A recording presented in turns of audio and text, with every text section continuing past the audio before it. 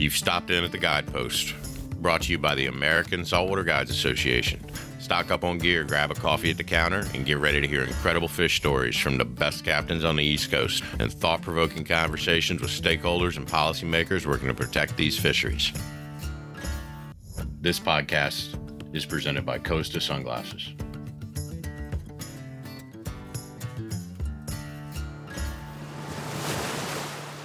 Hey everyone, welcome to the Guidepost. Tony here, VP Policy Director for the American Saltwater Guides Association. And I actually have a person who I consider to be a good friend that we've seen the kind of the best of times and worst of times together with us. And I make no promises on this podcast. We have no script, no questions, and I have no idea where this is going.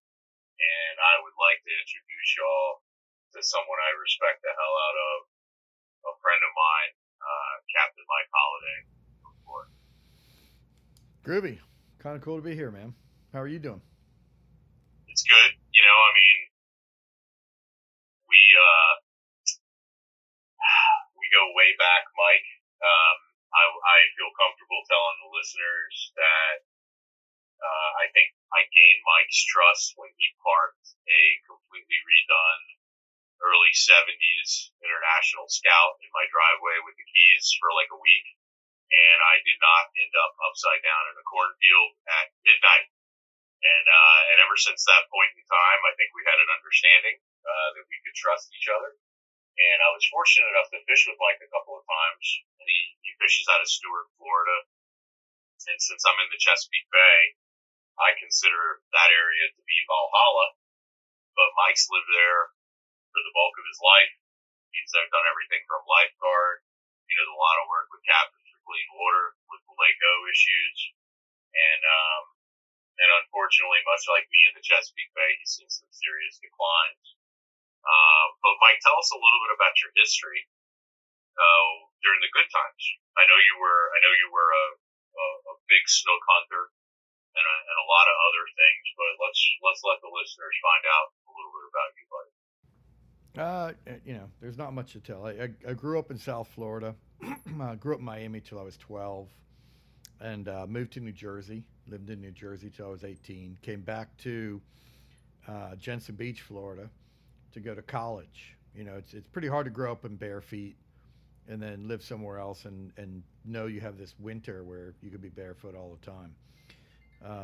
So I came back really to go to college just to be somewhere warm and to get back to some fishing. And I went to Florida Institute of Technology for aquaculture, basically fish farming. I got out of school and I had 3 job offers. I could go to Belize and raise shrimp for $6 an hour and all the cormorants I could shoot. I could go to Seattle and raise salmon for $6.25 an hour and all the eagles I could photograph. Or I could go to work on the beach as a lifeguard for $14 an hour and all the waves I could surf. And I took my lifeguard job, and it was actually kind of cool. I paid off my student loans from that job. I have, it's a full-time job where all the lifeguards are EMTs. Pretty heavy duty out on the beach there. A lot of rescues. Full-time all winter long with high-risk retirement. And while I was doing that, Florida's expensive to live in, particularly if you live on the coast. And so I had other jobs. I worked in a tackle shop at night. And from there, I got into guiding. And that in itself is kind of a crazy story. The Mets had built their spring training park here in Port St. Lucie. And I was working in a tackle shop one night, and Mel Stottlemyre and Davey Johnson. Davey Johnson was the manager of the Mets, and Mel Stottlemyre was a pitching coach. They came in, and they wanted to go fishing. And we really didn't have any guides in the area. And I said, well, I'm going tomorrow if you guys want to go with me. And I took them out fishing. We had a good time on the water. And Davey told me afterwards, he's like, look, I've fished with guides all over the country. You have the personality of one, and you know what you're doing. You should probably be a fishing guide. And I had never really thought about it ever, and they just kind of talked me into it. And 6 months later, I had my captain's license and started guiding. So I was doing that. Then I started writing for the Miami Herald, writing the fishing pages for them, and that gravitated to magazines, to books. So I was, guiding, writing, working on the beach. I really don't have days off. I don't think I've had a day off, on a regular schedule since I was probably about 24 years old. And then you find that with a lot of people. You just got to hustle all the time just to make enough money. But, when you do the things you love, you get to go to work. You don't have to go to work. And I've been fortunate in that. And, unfortunately, at the same time, I've seen the changes in this place. When I first moved here, the Indian River was, the most diverse estuary in North America, and it was just big fields or meadows of seagrass, fish everywhere. You walk out on a dock and there's mullet and there's pinfish, and it was nothing to see. Snook come in and feed, and to go out and catch snook was pretty easy. Um, and over the years I've been here to see sort of the destruction of it. So I feel fortunate to have been here when it was good, and to have seen the good times, and the beauty of this place. And don't get me wrong, the place is still beautiful, and it still has opportunity, but you work considerably harder, and it's going downhill quick, as is much of South Florida. And I think if we don't do something fast, it's probably going to be irreversible. Mike, I'm seeing the same stuff in the Chesapeake Bay. I was fortunate.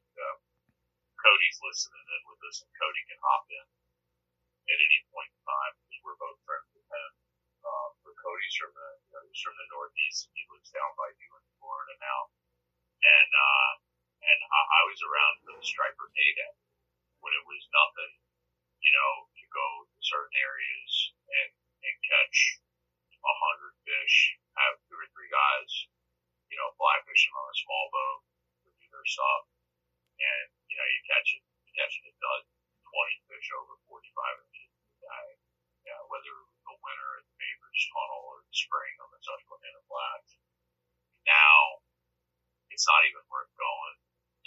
People don't go. Like you would have to wait 2 hours in line at a restaurant that I swear I got food poisoning every time I went, and I have the stomach of like a billy goat, and it was packed because it was like the only restaurant down there. And now, I mean, like Tumbleweeds, the parking lot. Mm-hmm. The devastation that the lack of fish has caused. And you see guys now online, and they're like stretching out 22 and 24-inch stripers and 26-inch stripers. And I tell the younger generation that in the middle of the summer we went out, and I didn't go south of the Bay Bridge, and it was a crummy day if we didn't catch a fish over 36. It would shake 24-inch fish off the hook, and they don't believe it. Yeah, and that's one of the sad things that I see is the people that are just coming into the industry or coming into fishing now. They never saw it when it was really good, so they can't gauge it. I mean, they look at it now and they think that's how it always was. When they look at the Indian River where I am, and the entire middle of the river, so the Indian River is 2 to 3 feet deep on an average depth, and it was just all seagrass, and it's all gone. And I'm not saying there's not a blade of grass. I'm saying show me a blade. It's gone, and it looks like a moonscape. So you remove that habitat. When you remove the habitat, you remove the forage fish, and the shrimp and the pinfish and everything that is out there that the game fish eat. When you remove the food, the game fish have no reason to be there. So they don't know what it's like to have these beautiful areas out in the middle of nowhere that you could go fish and be alone. Now you're relegated to fishing shorelines, and there's so many anglers, there's so much angling pressure. It's constantly boats going by. So those kids today they don't know what it's like to be sitting out on a flat in the middle of nowhere where you're the only person around. There's not a boat wake. There's nothing. It's just solitude. And, you're using light tackle and hooking 20, 25, 30-pound snook. You catch 40 a morning. And it was nothing, same with an 8 and 10-pound trout every morning. It was just commonplace. And now, and this is a really good example. In April and May, I would fish out on the flats, and my clients would want to snook fish. They weren't really looking for trout, and trout were a incidental catch. And when you get close to the inlets here, you don't see small trout because the bluefish come in during the wintertime. And if a trout's under 4 pounds, a 2-pound bluefish will swim up to a 4-pound trout and bite his tail off. And once he bites the tail off, then it can just piecemeal him and eat him piece by piece. So you don't see the little trout in those areas. So, trout were sort of my incidental catch when I was snook fishing. I shot for 30 snook a morning on a 4-hour trip, and we'd always catch 2 or 3 trout. And in the months of April and May, I would probably catch 100 trout every 6 pounds. And this year I've yet to catch a trout. Last year I caught 1 trout. The total. The year before I caught 1 trout total. The year before that I caught 2. The year before that I caught 2. I mean, you take the habitat away, those fish are gone. And, guys now, I just saw somebody's social post about catching a 30-inch trout yesterday. And, 30-inch trout were common. We caught them every single day that we tried to catch one. So, I just feel bad that a lot of people just don't know what the fishery was like, and that they just assume, this is how it is. And it's not. We can make a difference and make it go back to how it was. Just takes time and effort. Well, we talked about this, me and you privately, until the cows come home. But if there's one thing that never ceases to amaze me, is nature's ability to come back if you leave it alone. It'll rebound. Of course. Mike, I'll tell you one of the craziest things. If you look at that movie Artificial, which talks about aquaculture, and that's what you went to school for, kind of one of the reasons why I bring it up. When Mount St. Helens erupted, there was a couple of rivers that they were stocking steelhead in, and they stopped stocking steelhead in those rivers, and they said it would take 10,000 years for them to come back because it was just 100 feet of mud and volcanic ash and trees that basically line the rivers. And within, I think it was like 10 or 15 years, the population of steelhead in those rivers quadrupled without stocking. And that was after the largest volcanic eruption in modern human history in the lower 48. And they said that the rivers were gone. They were erased from the earth within a little over a decade. They came roaring back. That's the nature made the systems to last, and it's when we mess with the systems or impact the systems is when the long-term changes take place. Sadly. So clearly, Mike. I mean, a lot of the stuff that you're detailing is directly related to the Lake Okeechobee runoff issues, and you are on the eastern side of ground zero. And I know that you have, you've definitely been a voice for reason for the resource when it comes to the water issues that you guys are facing. And I know you're doing some work with Captains, which is a group that the Guides Association just has nothing but respect for. So if you want to just tell the viewers, some of the progress that you guys have made, because from what I understand, from a guy who's looking from the sidelines, maybe knows a tiny bit more about fisheries issues than the average guy. It seems like y'all are biting off some chunks and gaining some ground. So, a little bit of good news in the world. Let's get people up to date. There is some good news. I mean, the comprehensive Everglades restoration plan is happening. and they broke ground on the reservoir south of the lake, the EAA reservoir. So for those that aren't familiar with the problems is, you know, water from Lake Okeechobee used to overflow and run down into the Everglades. And as it went to the Everglades, it went very slow through the grass, what was known as a river of grass, and the grass filtered the water. So eventually, when it was delivered into the Everglades, it was very clean water, and that maintains the natural saltwater freshwater balance. You know, if in Florida Bay, if they don't get fresh water through evaporation, they get too salty, and that creates their big algae blooms that kill their grass and even kill mangroves. It kills everything. So you know, back in the you know early 1900s, they made the Everglades National Park, and then back by the 40s, they started making the EAA area, the Everglades Agricultural Area, which is south of Lake Okeechobee. And they, you know, they designed it to be dried out. It has beautiful muck.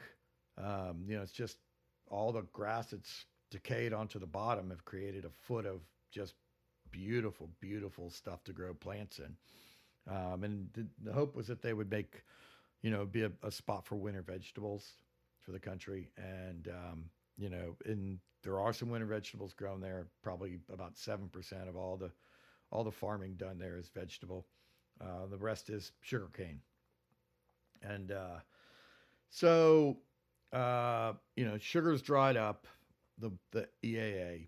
There's not really a very good source of water going south. What they did when they did that to dry it up, they blocked the water coming out of the lake. They built a dike, blocked the water, and they sent it to the east coast and the west coast, through the Caloosahatchee River to the west coast and through the St. Lucie River to the east coast. Now the Caloosahatchee got water naturally, the St. Lucie River did not. So the lake now is kept artificially high in the winter as a water supply for agriculture.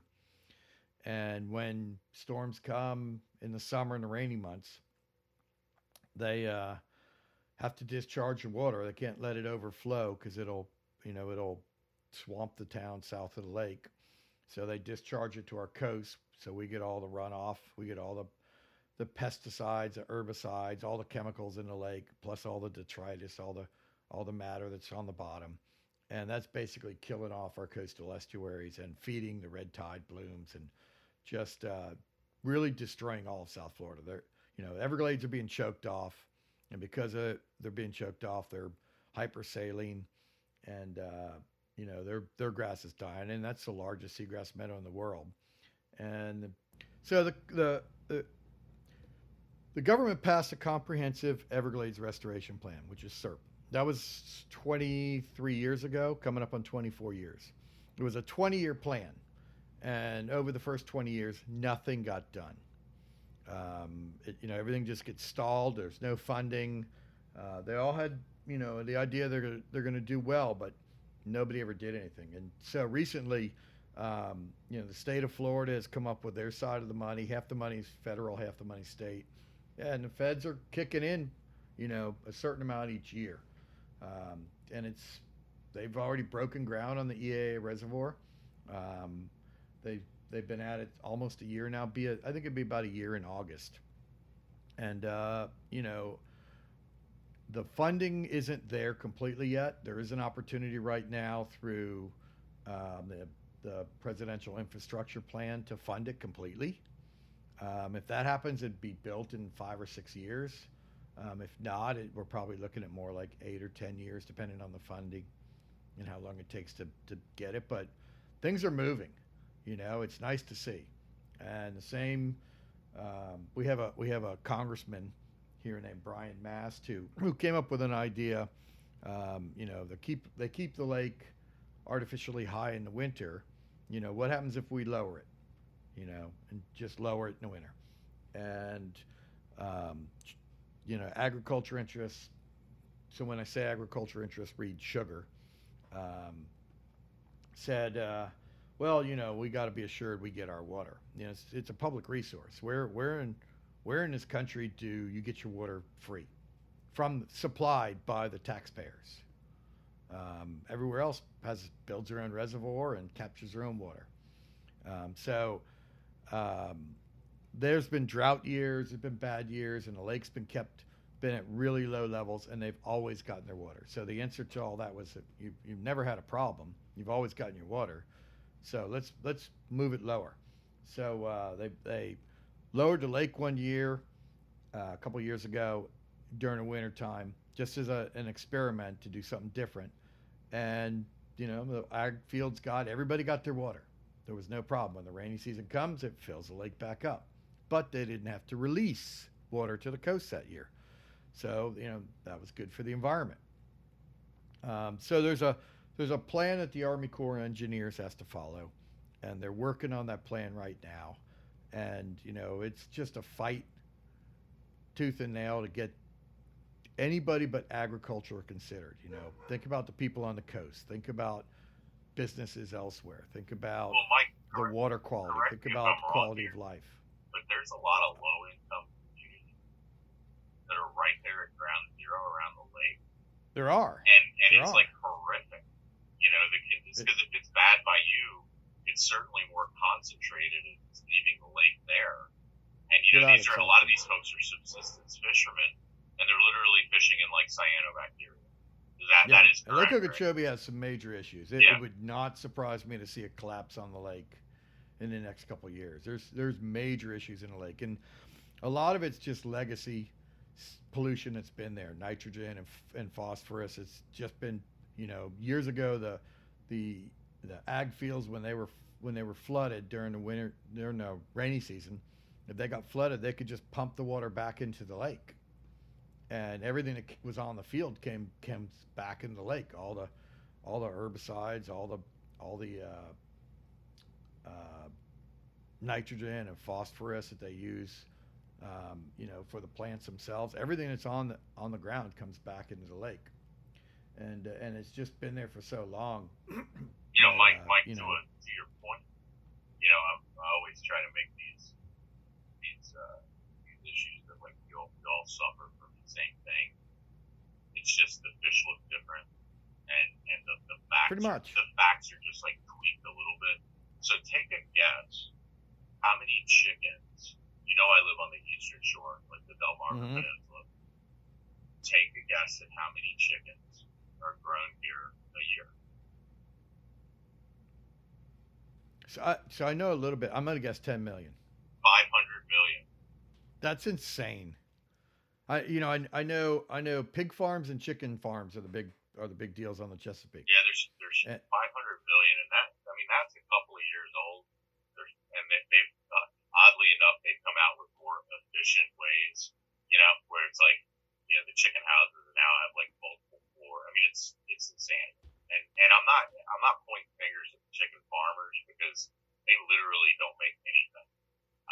The actual guys who have the chicken grow operation on their property, it's the big developers, it's the big chicken companies that are the ones. It's commercial agriculture, commercial, all those commercial ones, and really, you can almost look at any major problem with the waterways anywhere in this country and use the term greed.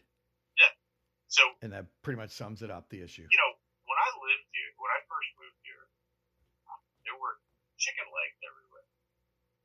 And I didn't understand it. Crazy. I didn't understand. I didn't get it. Like, if you went to anywhere where the water was, and there was a pier or there were rocks, there were chicken legs. And I was like, well, I guess people are going to Royal Farms and getting a bucket of chicken before they go fishing. That seemed like a reasonable, assumption. Mm-hmm. And then the longer that I lived here, I noticed in the springtime, the seagulls were flying east. So they were coming off the water and flying onto land where I live. And I'm like, what the hell is this? Like in the morning? Like, why aren't they going out looking for bait? And in the evening, you'd see them fly home.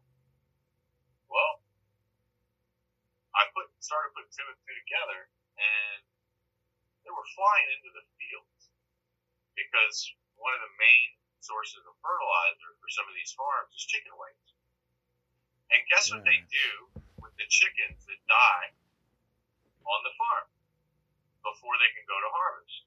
They throw their little corpses into the piles of chicken shit. So they're spread onto the fields, and I guess over time the seagulls figured this out, and the seagulls aren't strong enough to break the bones to get to the marrow. So all the little chicken legs that I've been finding over the years were the seagulls grabbing them from the fields, flying back to the Take water, them out. and dropping them on rocks and docks to break them open. Wow. And I was just like, it's probably the saddest thing I've ever seen in my life, because the fertilizer's killing us. You have rivers south of me that have like no population, and their water quality. They do the report card every year, and their water quality is terrible. It makes no sense. And you're like, How how can is that it? be? Yeah. How is it nobody lives there, and they have all this nitrogen and phosphorus pollution? And it's, I'm not going to go too deep into our problems, but everyone's blaming it on Pennsylvania because we get like 50-something% of our fresh water from the Susquehanna, and they're saying, oh, it's the Conowingo Dam, and this is all. When you grow 500 million chickens somewhere, and you spread their poop as cheap fertilizer on top of a field, and generally running speaking, off somewhere. spring is our rainy season when they fertilize the fields. It doesn't really take, you don't have to have a bunch of letters behind your name to be like, I think I know what's going on here. Well, and I mean, if you want to take that even deeper, some of that's going to seep into the groundwater column, and that's going to be seeping into your water supply. Oh, sure. But hey, we have cheap chicken and cheap sugar. Plenty of water to drink, right? Woo-hoo! Nice. So There's listen, a reason everybody carries bottled water anymore. I don't even know. So listen, you used to be, we talked about this a lot too. It's interesting to me over the life of the fisherman how things change and like what you consider to be a good day. And I know one of the things that I love about you the most is I know how committed you are to your kids. And, my son is 11 now. He was just a little baby. I mean, he was freaking newborn when we first met. Gets worse. It goes faster, man. It's crazy. I mean, it's crazy how fast. I had a memory come up on social media from 8 or 9 years ago where he caught his first friend. And I sent it to him, and he was like, wow, I don't even remember that. I was so young. And I'm like, I remember it like it was yesterday. So, yeah, it goes. So, I think as we change as people over the course of time, our fishing goals change. So, as an example, when I was a much younger fisherman, a very long time ago, I wanted to catch the biggest and the most. That was all I wanted to do. And like now, I was incredibly happy over the holiday weekend because I took my boy, we walked down to the water by the rocks and just slayed, white perch and other small fish that, just easily rewarded with, fun ass fish on a 5 and 6 weight. And to me, that's more fun than catching a 45-inch striper or a 10-pound bluefish or whatever. And that's, to me, that just to see them kind of come back and know from now until like the middle of October, my son and I can just have a blast doing that. And it's easy and accessible. So like, your fishing changes through the course of your life. And as a younger person, you told me that you were after the Big Daddy snook. You wanted that recognition. In my youth, everything was about ego for me. Yeah. In my early 20s, everything was about catching the biggest fish, and I hung out with a group of anglers who were very hardcore, very dedicated, and very dialed in. And the tackle we used, the fight, none of that mattered. It was just catching that fish,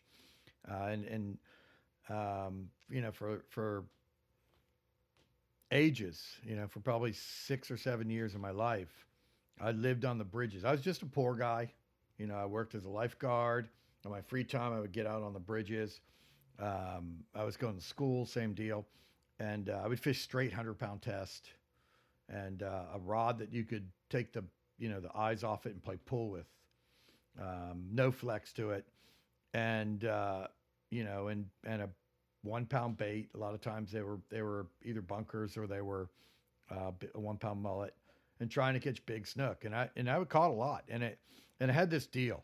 I had back on the bridges we would have these gaffs, and you would lower the gaff down your line, and then you'd hook the fish in the face, and the gaff would be on a longer. It was like a treble hook with a weight, and it would be on some thick rope, and you would pull the fish up to the top of the bridge, and that's how you got him onto the bridge. And when I pulled him up on the bridge, I would pull him over the rail, I would slam him on the bridge, and I would leave the hook in his face.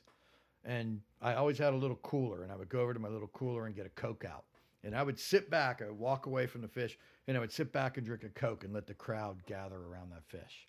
And it was 100% ego. I was 100% a douchebag back then. And didn't get what those fish were for, and even what I was doing or how I was impacting those fish. And I did it for a while. And, what changed me again was ego. I was fishing on a bridge one night on a catwalk underneath the bridge, and we were all throwing the same lure. It's in the springtime, everybody would throw the same lure, and there's a bunch of hot shots there, a bunch of people. On a typical night, there would be 40 or 50 people on this catwalk, and I caught a big fish, not demonstrably big, maybe for a snook it was probably 27 pounds, something like that, but a good fish. But not something that really would draw a crowd or anything. And I pulled it up on the bridge, and back then people didn't let fish go. They kept them and they ate them, and those big ones were not necessarily very good to eat. The ones that are good to eat are the smaller ones. And I knew I was going to be out of town. I was leaving town in the morning, and I knew I wasn't going to have time to clean the fish, and I wasn't going to leave it in a cooler. And I wasn't going to waste the fish. So I just said, screw it. I'm going to throw it back. And I threw that fish back. And every single time I went back to that catwalk for 10 years, I would go back to that catwalk in the springtime to fish those fish. And every time I went, somebody would go, oh, that's that guy that let that giant snook go. And that kind of fed my ego, like letting them go. And then I became the guy who just let them all go. And through that process, I realized how important it is to, just keep what you're going to eat, and how you need to make sure that enough survive, and particularly those big breeders survive to populate the species. I mean, you guys probably see it all with striped bass these days. And then that just naturally filters into just treating fish right. I see people all the time, we'll catch a small fish or an undersized fish or a catfish or something and just like pitch it off their boat. And, that fish has a purpose. Mike, we talked about this, and my ethic was boils when I see waste. And it's same here. I mean, look, if you're going to use it, and it's legal, I don't have moral ground. I don't either. Question. I mean, if you're following the rules, you're following the rules. But I see people gapping cow-nose rays because they're annoying. That they hit a lure. And I see it with barracuda. I mean, what? Why are you killing that fish? Because you hooked it. You're too lazy to get it off the hook. Don't go fishing. That's pretty much it. For God's sakes, it's just, so, I understand that you're saying it was ego driven that you start to throw stuff back, but, for me, I grew up hunting, fishing, the formative years of my youth were kind of deep south, and, there's not a real big conservation ethic there, and, whether it was just piles of crappie, just freeze it all and eat it later, or give it to the neighbors.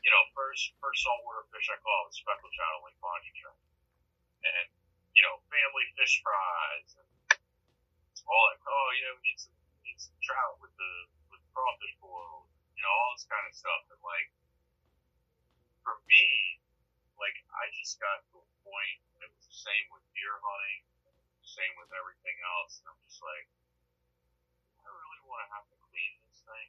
I mean, the last couple of years I deer hunted, I let more deer walk by, and then I finally just, it dawned on me, I'm like, why am I sitting up there freezing my ass off with a bow in my hand when I won't shoot these things? Because I essentially don't want to go through the whole mess of, just doing everything with it. And then I'll get really upset if I let some of it get freezer burned. And you go through this whole, like, maturation process. And I'll tell you the thing that just, they call it a sport. To me, it is the furthest thing from a sport is bow fishing. I mean, I don't get that at all. I don't care if it's a carp. They shoot gar. You want to talk about something that has a place in the ecosystem? Gar. Yeah. I mean, people can complain the carp are invasive to North. I get it. Yeah, blah, blah, blah. What are you doing shooting a gar?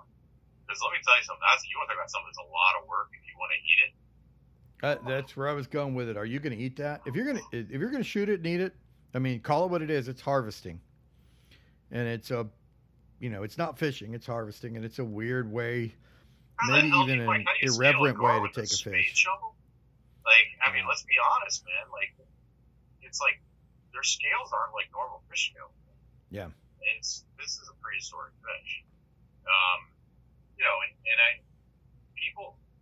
Yeah, okay, look, there's some problems with commercial fishery, but I mean, what you and I have just described, and I think it's another one of the million reasons why we get along so well, is like we're pretty introspective, forward facing, and we see the problems within our own sector, the recreational sector.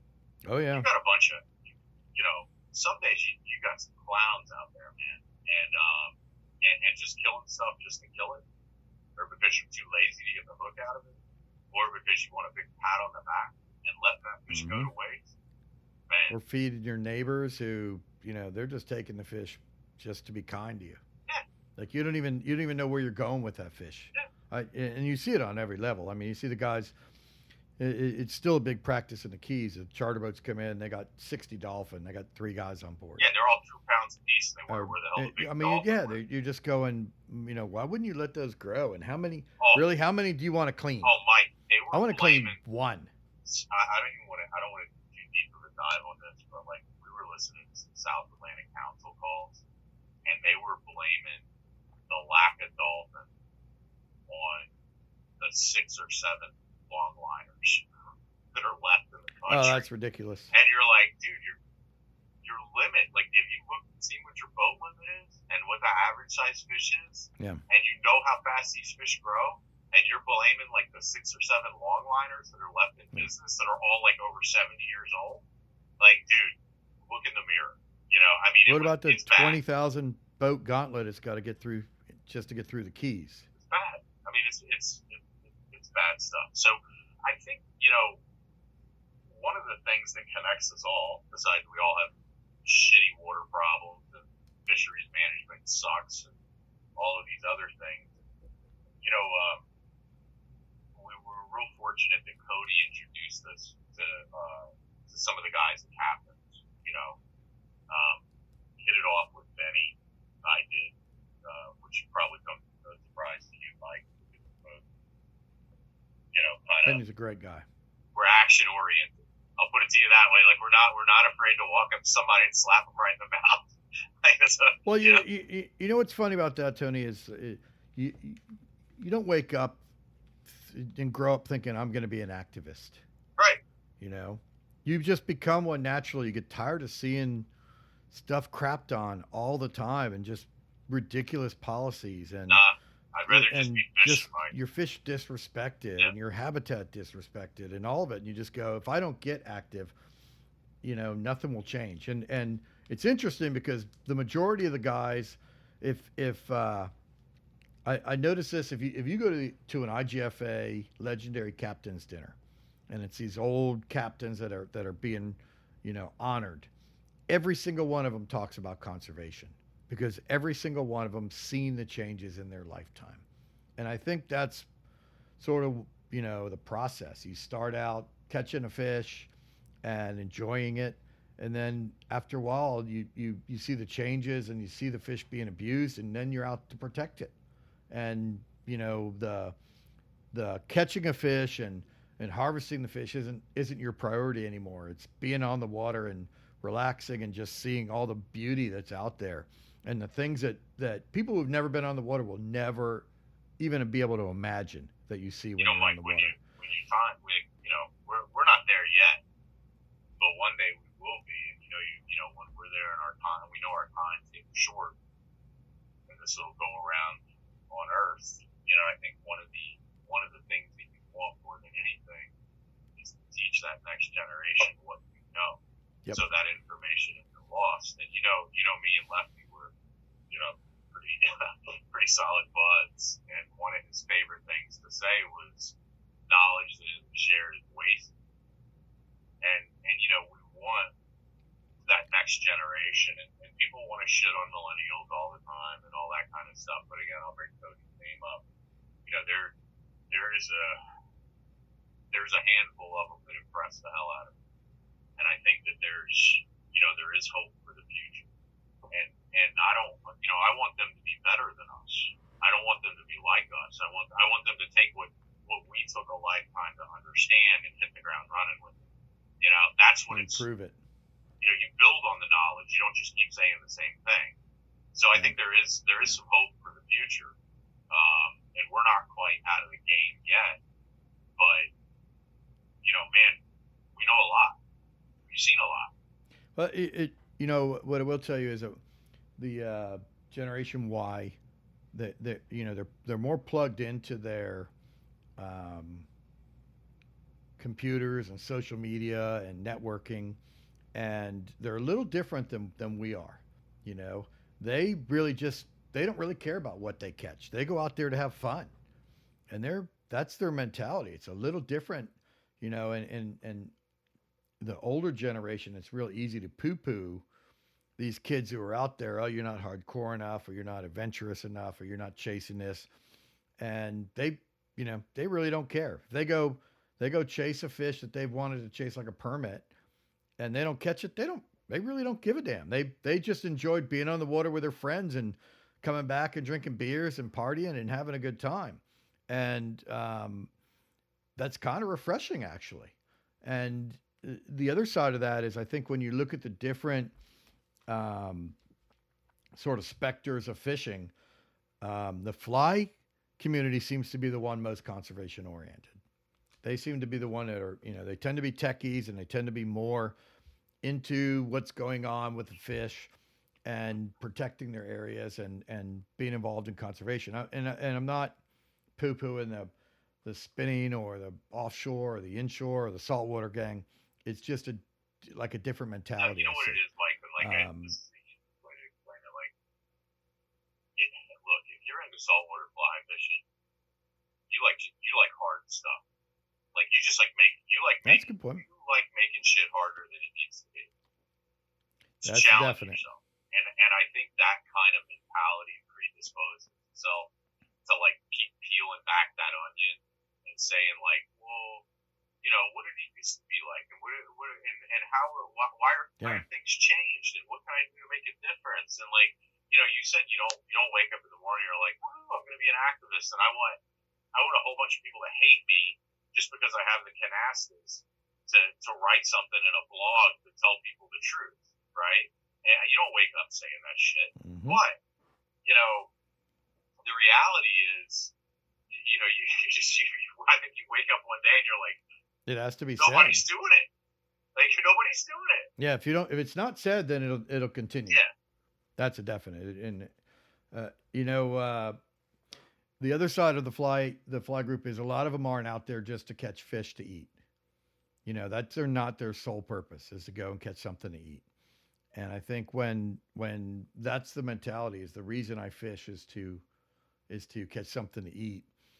I think people feel like they have to kill, and then they get overzealous, and then well, you've caught 8 dolphin, but the school's still here. I'm just going to keep taking them, and then you get back to the dock and go, why did I do that? Now I got to clean all these fish, and there's no way I can eat all this fish, and it's going to freeze like crap, and now what am I going to do? So through experience, you get educated, And that's where in saltwater tends to come, as guys just from experience go, yeah, I just can't keep this up, and I don't really want to because there's no reason for me to, you kill a cobia.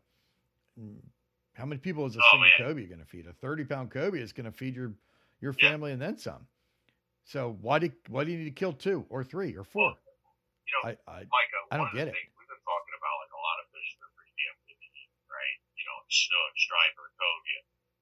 One of the things I think that's really different about where you are versus where we are, like, from my perspective, being up in the middle region of the Chesapeake Bay, in an area that used to be just stunningly pristine and is not anymore, is some of the fish that, like, not all anglers, but some anglers look at as trash fish. In Florida, like, I would give my little finger on my left hand, like, cut it off, like, go get a cleaver, take that thing off and wear it as a necklace. If we had like 20-pound Jack Crevalle, and I know you guys catch a lot bigger friggin' Jack Crevalle than 20 pounds, or, the Albies, what you guys call bonitas, and people shit on them and call them trash fish, and it just blows my mind. Like, like we're talking with our board member down in Florida, Michael Mowry. He's got like, this kind of global experience being a guide. And Michael, don't worry, I'm not gonna do the German accent, but it's hysterical. So it sounds like you're talking to Arnold Schwarzenegger, basically. And he's like, Tony, I don't understand. I run these trips in the Maldives. Guys are paying $10,000 for a week, and they're getting like 2 shots at a GT. And I'm having my friends fly over from Europe and book me for a week because they're getting freaking 30 shots at jacks to 40 pounds. They miss one, and it's a school of 20 junkyard dogs frothing. Cody sends me drone pics and all that kind of stuff, and people treat them like garbage, especially like the juveniles. And you're like, just because, like, I would do anything to be able to get into my boat and run 10 or 15 miles and find some school of massive jacks or live chum up a huge pot of Albies. Again, you guys call them bonitos, boneheads, or whatever. And ours are big. Different. Oh, Jesus. Hey, listen, I went fishing, for the listeners, I went fishing with Mike. These are what we would call tatonka. Like, these are grande Albies that they catch. These are not like 7 and 8 pound Rhode Island Albies. These things are jacked up, and to be honest, you really don't want to be fishing with, like, I would not bring an 8-weight out. No, you'd be in trouble. Because I'd probably have a 7-piece 8-weight. I'm much more comfortable 9, 10 for these Albies. They are jacked up Albies. And it used to be an incredible fishery. And this is something we share. I just want to frame this for a second. We have no data on this. We don't know because Albies are so numerous. We do not know if the Albies in Florida swim to the Azores, if they swim to the Vineyard, if they just go out in the middle of the ocean and swim around in circles. We don't know jack about Albies. Nothing. And we are seeing a decline in Albies. So, Mike, what's going on the East Coast is we have bluefish or overfish. We have no bluefish. Back in the day, catching a 10 to 14 pound bluefish was nothing. I haven't seen one in years. We have no stripers. There's pockets and our guys.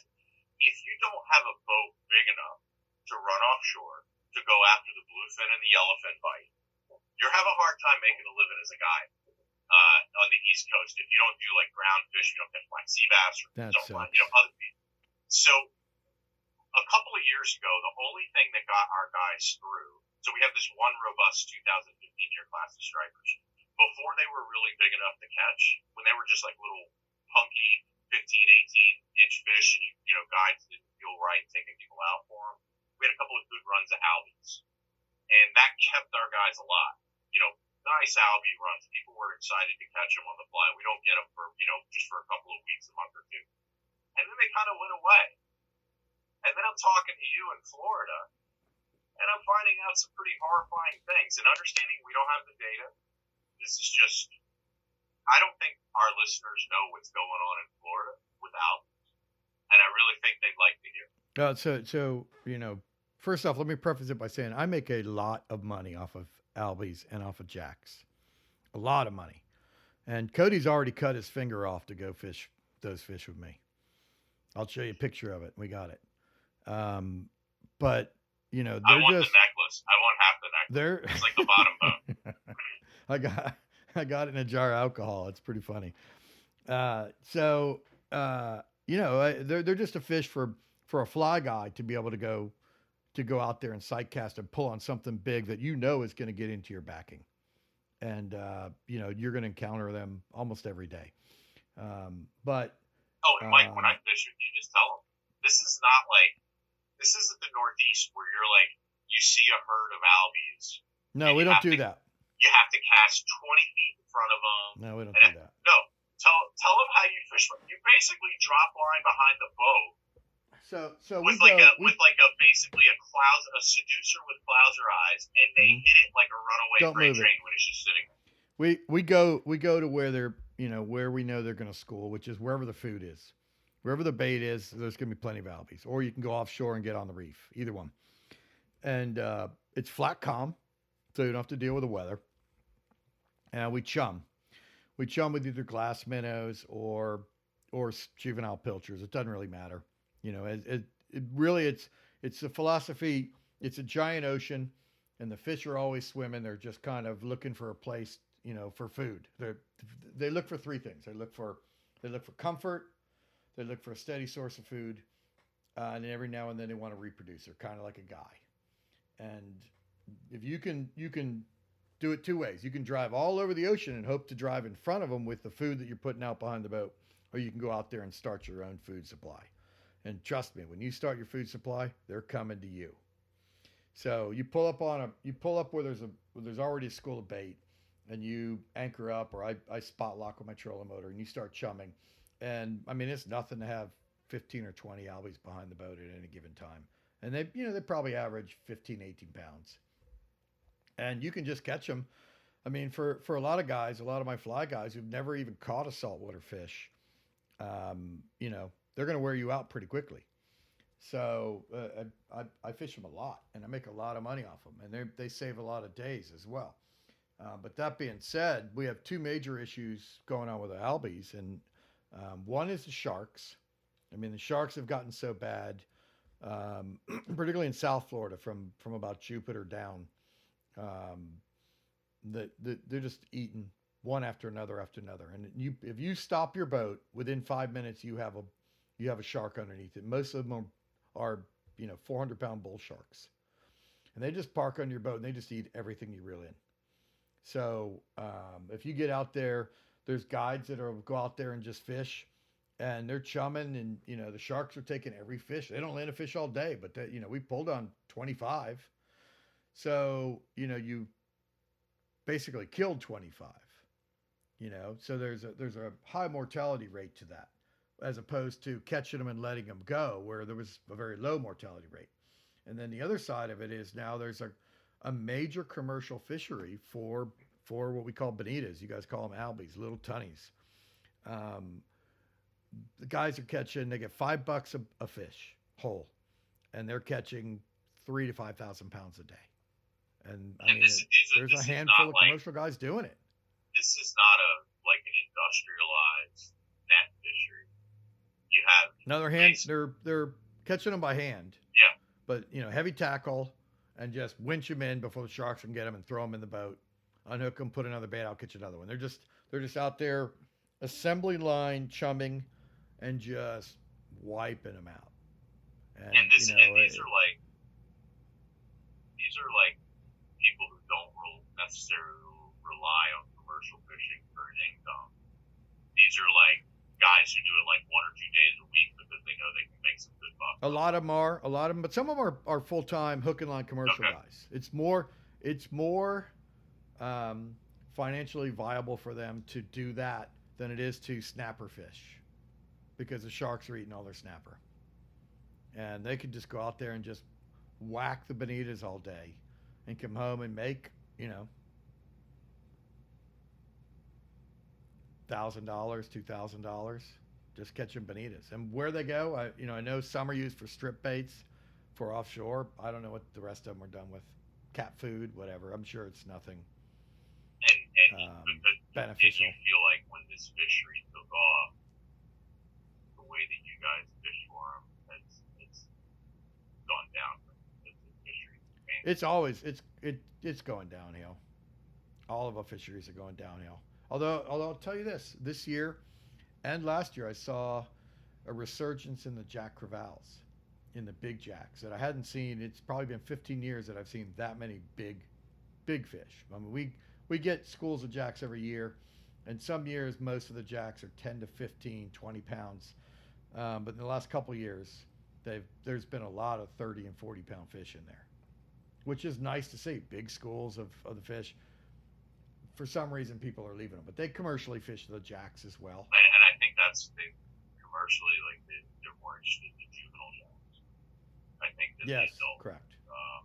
Which is, you're just all you're doing is eroding the bottom of the bottom of the ladder there. So like, what are you doing? But just out of curiosity, how long has this Albie fishery been really cranking? It's only been going for like 2 years now. Huh. Guess how long it's been since we've seen like big numbers of Albies. But I mean, they're 2 years. They're impacting it. There's no doubt. Yeah. They're impacting it, and the same with the number of fish that are eaten by the sharks. It has an impact. Sure. And we see it with our cobia. We don't have cobia anymore. I haven't caught a cobia in 2 years. And that was your bread and butter. This is a time when we should be right in the middle of our cobia run, and I should be catching. I should see them every day. I shouldn't necessarily say I catch a bunch, but I should see a school of cobia every day when I'm running the beach. And I haven't seen it in a couple of years myself. They're not here, and guys are catching a few, here and there, but you hear the same story, and you'll hear guys. I'll hear recreational anglers say, we caught, we got our limit of cobia today, but we lost 8 in the meantime. We caught 2, but we fed 8 others to sharks to catch our 2. And I don't get that mentality. You're sacrificing your whole fishery for 2 fish. You keep that up. There's a reason why there's not cobia around. And it's like a self-fulfilling prophecy, because the more that people do that, the more that the fish become trained sharks, and the harder it is to get away from them. And listen, not very long ago we didn't have a shark issue. I related to the BP oil spill personally. The year after the BP oil spill, all of a sudden we had sharks all over our reefs and wrecks out of nowhere. And, 1 year later, and all of them were adults. It wasn't like we were seeing, and we still don't see a ton of juveniles in the inshore nursery. I see them every now and then, but I don't see them everywhere. The adults are everywhere, and they're all, a small one's 300 pounds. And just everywhere you go right now, there's bull sharks. And it's creeping up towards me. I'm a little bit north. I'm still about 20 miles north of those guys. But we still have shark issues here. We have them on our wrecks and all here pretty bad. But we don't have them. It's not like in the open water as much. And this is a really good example. I had never, ever heard of a sailfish eaten by a shark, ever, until 3 years ago. And now it's common for a sailfish to be eaten by a shark, or 4 sharks. You got one on and they just massacre it right in front of they wait till it gets tired and can't fight, gets near the boat, and they just come up and just piecemeal it out in 10 seconds. I guess we probably and same deal. I had never seen them. The big schools of jacks are on the beach in the springtime, and I had never seen them in the big schools of jacks. We would see hammerheads on them. The hammerheads will come on them usually May, right before the tarpon show up, and they'll feed on the jacks. Even April, you'll see them too, and they'll feed on the jacks until the tarpon show up, and then they move to the tarpon. But I had never seen bull sharks on them, and this year, we've seen them a bunch, more often than not. Yeah, that's everything just seems like it's just out of balance. And it is. And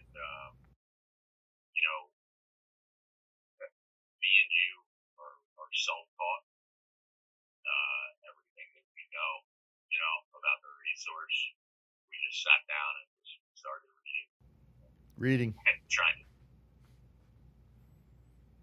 figure it out. Nobody cared to, tell us if we didn't have the wherewithal to go with school for it, go to school for it, and all that kind of stuff. But again, I don't need a weatherman to tell me which way the wind's blowing. But stuff is just like out of whack. And I think, when you have, the loss of seagrass, the bad water quality, the drop in habitat available for fish, which directly correlates to, the baby fish have nowhere to grow up, be safe, and you have the sharks are displaced because their predatory patterns have changed, and next thing you know, we become a shark supermarket where we're just feeding them, and and there's got to be a breaking point, and I don't want to harp too much on it and give people kind of that dour look on everything, but what I do want to do is inspire people to fight, because it's reversible. Everything is reversible. I think. Yeah. Everything's reversible, and I don't. I'll tell you, buddy. Like, I don't think me and you kind of cut from the same cloth, and I feel like like we didn't wake up and want to be activists, and we don't want to fight this stuff like every day. We'd love for it just to be fixed, but I think we need a little bit of help, and it's interesting. I guess to kind of make this thing come full circle, we all have our own expertise. For example, captains, the group that you're with, they're experts in clean water, and they know everything about the reservoirs, CERN, funding, the different kinds of bacteria, linking the politicians. You guys pushed so hard, you made clean water the issue in the last governor's election, last gubernatorial election in the state. First time I've ever seen that happen in my life. And you guys are the clean water experts. BTT, man, they know an awful lot. Fish habits. Bonefish. Fish habits. I mean, man, do they know, or they're just piling science up about those species and really, really taking it to the extremes of what we know about these fish and learning more every day. So, like, kudos to them. And then you look at, like, the Guides Association, and you're like, well, what are you guys special at? We're the policymakers. We're the ones who understand, state, federal management and how you get from A to B. Because once it's, there's three legs to the stool, right? You have to have the habitat, you have to have the clean water, and you have to have listen, good management is crucial, and I'll tell you from the start, the way fish should be managed should be that the average angler, not a fishing guide, not a guy who fishes all the time that's hardcore, any schmo should be able to go out on the water, either from land or by boat or whatever, and have the chance of catching a fish. That's how the species. Reasonable expectation of the species. That's how they should be managed, so that you actually have a reasonable chance of catching something. And there's much like in politics, there's all these little agendas and stuff that people have, even on the state level, where you just wonder, who's seeing this stuff. And like the American Saltwater Guides Association, when you look at guides are on the water, they see stuff, and you can tell them, oh, these fish are coming back, and they'll go, that's not what I'm seeing. And a classic example of this is I was at the Florida Snook Symposium last week in Orlando, and they were telling me that they've bumped the SPR, the spawning potential ratio, which is the number of fish that have to survive to keep the population going. When I first went to these, the SPR was around 32%. Now it's up to 40%. And they're saying that on the Atlantic side, snooker at 52%, and on the Gulf side, they're at 54%. And I'm telling you, we have the worst snook fishing I've ever seen in my life, and it's going down demonstrably every year. I would tell you 20% of the fish come in the inlet to spawn that came in the inlet 8 or 10 years ago. And 8 or 10 years ago, a quarter of the fish were coming in that came in 20 years ago. And to go catch a fish, to go catch snook, 8 years ago I shot for 30. Now I shoot for 10 in a day. And I struggle a lot. And I've been doing it 35 years. So I don't just have an A or B or C spot. I've got 2 alphabets to go through. And I'm struggling. And then you have new guys who are struggling too. They just have the A and B spot. So, one of their arguments was that the fish are moving offshore. When those fish, what they found is if a fish moves offshore, comes the inlet to spawn, then moves offshore, it never comes back inshore again. So they're changing habits and moving offshore. So they're basing, their counts on fish that they're seeing offshore as well as an expanded range because of the warming temperatures.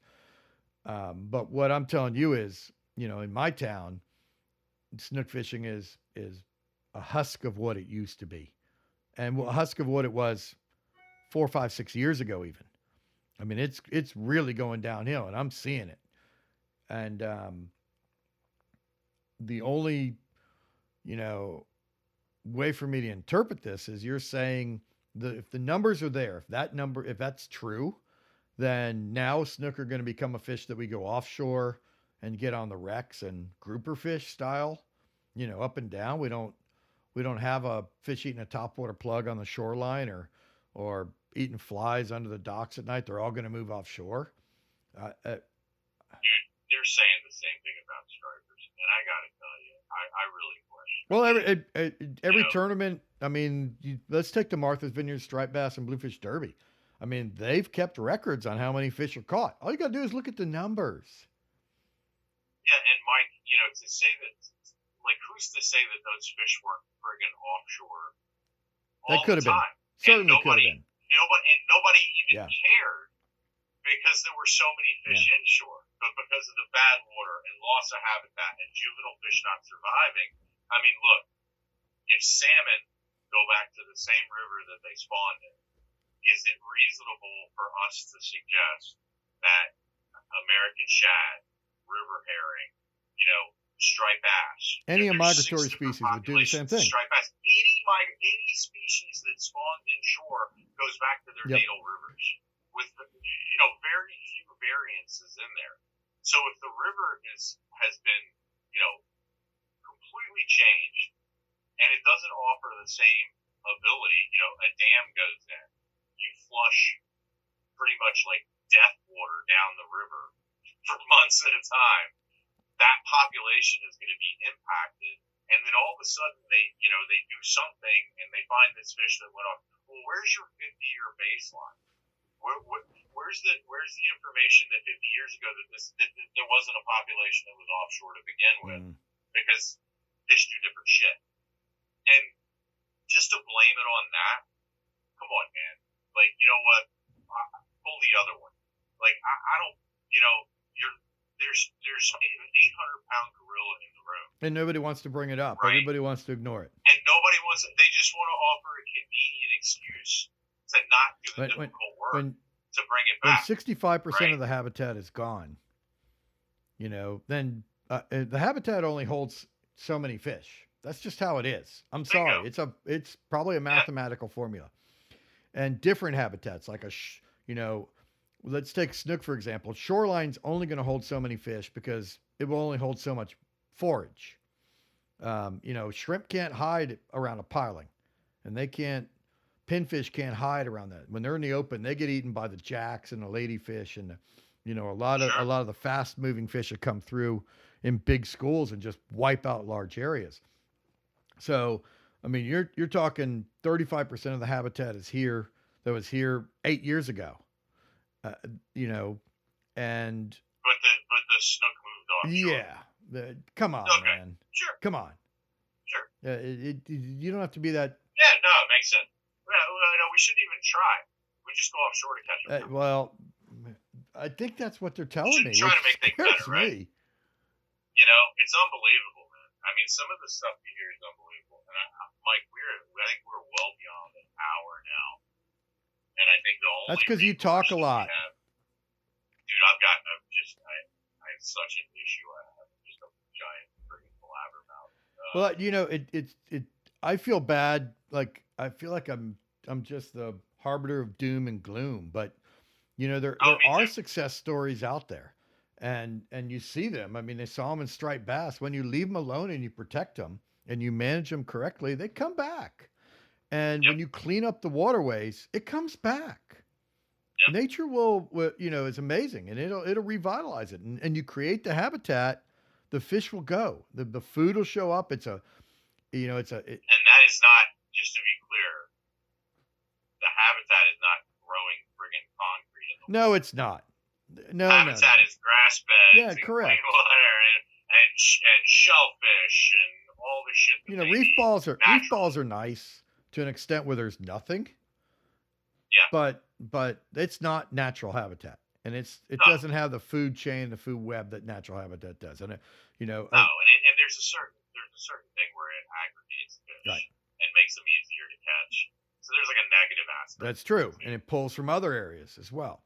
Yeah. So I mean, when Mike's saying habitat, I know this because I know Mike really well. But when Mike's saying habitat, he's saying bring it back to the pristine thing that he grew up with, because that could be like the breadbasket, you know, and drive the economy and drive tourism and drive boat building, motors and fishing tackle and all hotels and restaurants. Restaurants.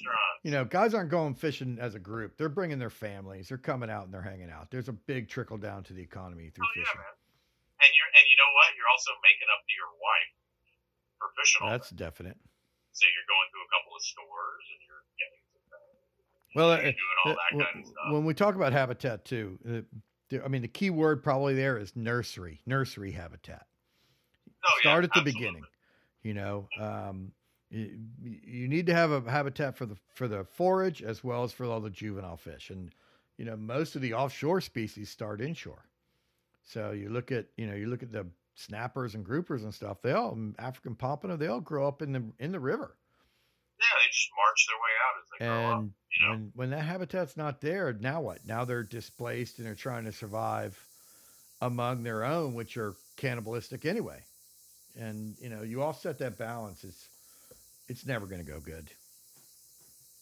Well, listen, buddy, I think for no other reason that I love catching up with you, I think we're just going to have a part 2 of this. We should do. Here's the deal. Part 2 on the water.